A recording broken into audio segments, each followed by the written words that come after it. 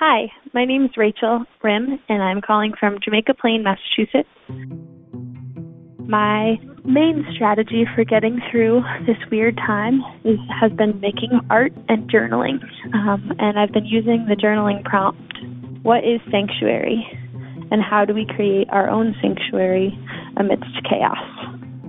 I hope that helps you, and I hope you're surviving and thriving as best as you can. Hi, everyone. This is Life Kit, and I'm Shireen Marisol Meraji. I hope you have someone to talk to right now, someone who's helping you process this time we're in, because it's overwhelming. Maybe that person is a close friend or family member, your partner. Maybe it's your therapist. Maybe this is the first time you've thought about seeing a therapist, but aren't sure how that works when you can't leave the house. I talked to my therapist over the phone last week, and she told me she's really concerned about people's mental health right now, and that if she had a magic wand, she'd make therapy free for anyone who wants it. Well, there are some free options out there, and if you already have a therapist that you always see in person, there are ways to make it work when you're both stuck at home. And here to talk through some ideas is NPR's Lauren Hodges. She reported a Life Kit episode about how to start therapy. Hey, Lauren. Hey. All right, so for people who aren't in therapy, why might they want to consider it now, especially when we can't walk into a therapist's office anytime soon? Well, because this is a really stressful time. The news is scary and depressing, but we kind of have to stay on top of it, like keep watching it, keep reading it to get the latest guidance from the government. How long are schools closed? Are we allowed outside? Mm-hmm. Which businesses are open, stuff like that. So we have to stay posted. We're also homeschooling kids, dealing with unemployment or less income, worried about sick friends and relatives. It's a lot. And it can be really is. Yeah. And it can be really helpful to talk to a third party, let off some steam, and get a little advice to manage it. What about cost? People are worried about money right now. A lot of people out there. Is therapy covered by insurance? So if you have insurance, it depends on the plan. Check your policy, make sure it's covered, and then your insurance company can also give you a list of options and names to call that actually take your insurance so you don't waste your time talking to people who don't. And if you already have a therapist, you just ask them. Mm-hmm. How can they continue your sessions? If anything will change with their copays. You know, since this is such an unprecedented situation, they might still be figuring it out. But that also means or could mean they're flexible and open to suggestions, stuff that could work for you. What if you don't have insurance? Yeah, so if it's not covered or if you don't have insurance, I know a lot of people are dealing with losing their insurance under their former employers. You do have options. You can ask for the sliding scale rate, meaning the therapist works with you based on what you can afford. Mm-hmm. There's also this website called Open Path Collective, where therapists offer sessions for between $30 and $60. That's a pretty typical copay for insured patients, so that could be a good option. So call some of those people, ask how they're holding sessions right now, what they're doing to go online. And it's worth mentioning during this national emergency, Medicare coverage will now include virtual services like virtual check-ins and e-visits. So if you have Medicare, a good way to use this benefit is to search for providers that accept it. I searched on Psychology Today and filtered for Medicare in the insurance option and found providers that you could reach out to. Just ask what they have for virtual sessions like Skype, FaceTime, what they offer. That's a lot of useful information. I had never heard of Open Path Collective, so I'm really glad to hear about that. And then for people like me who already have therapists, how easy is it to make this switch to online or teletherapy? So I talked to Seth Gillihan. He is a clinical psychologist in Philadelphia. He has switched all of his patient sessions online. And he said it might feel weird in like the first few minutes of that first video chat, but that you'll hardly notice it after a while. What people seem to find is that you forget about the medium relatively quickly. I think of it kind of like watching a movie. At some point, you stop being aware of the fact that you're staring at a screen and you really get immersed in the story. Huh. You know, I'm very nervous about the video therapy. I do have a therapist right now and we're doing teletherapy and that works for me. I just feel like maybe it would be weird to do it over video. So hearing that actually makes me feel better. Yeah, it's got to be about what makes you comfortable. Phone, text, video, whatever's going to work for you. So just get all set up on your phone or your laptop.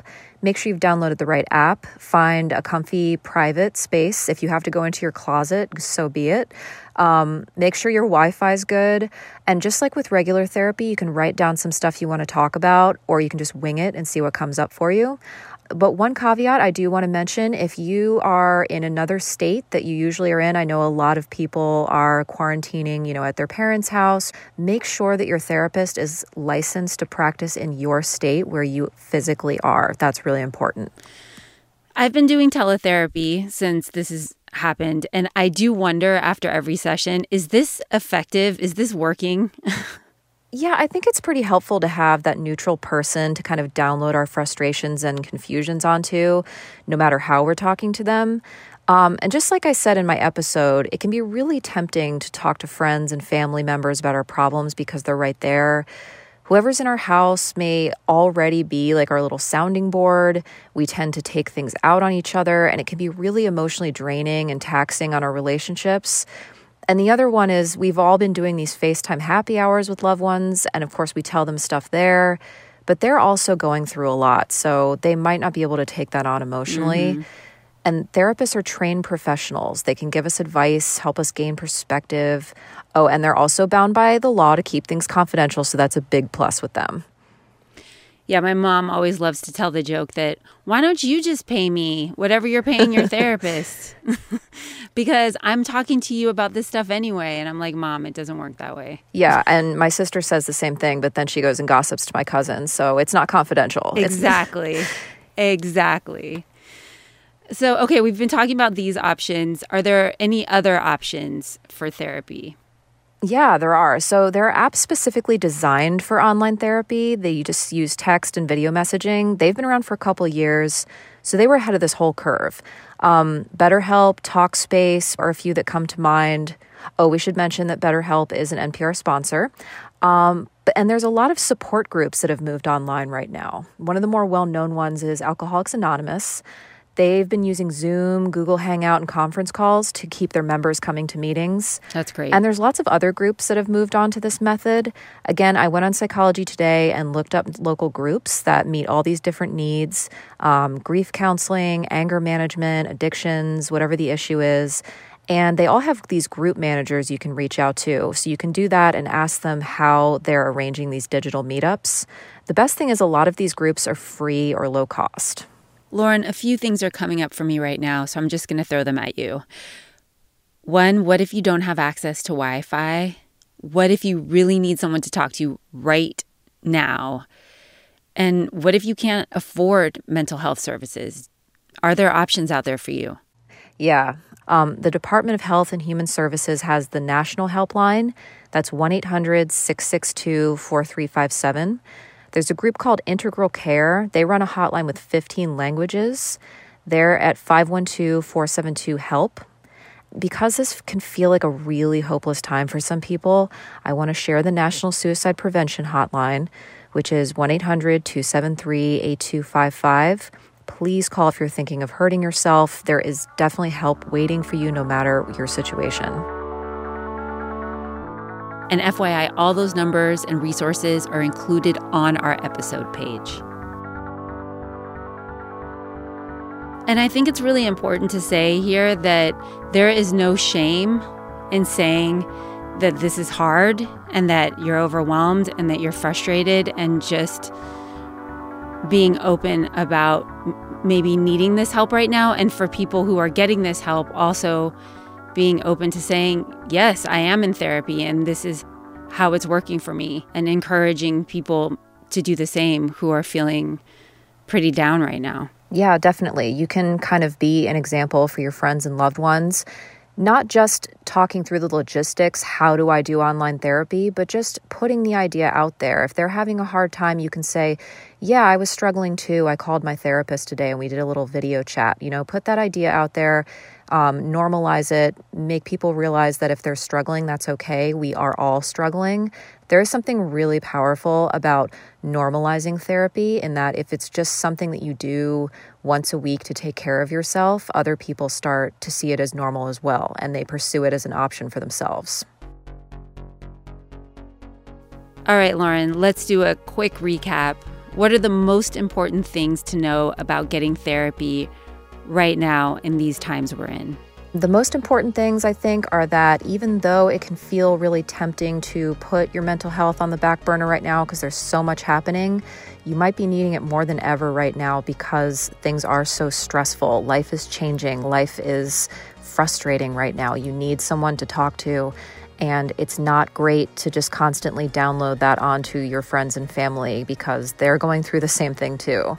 Therapists are trained professionals. They have confidentiality in mind. If you have insurance, you can use your insurance company to help you find someone or a method.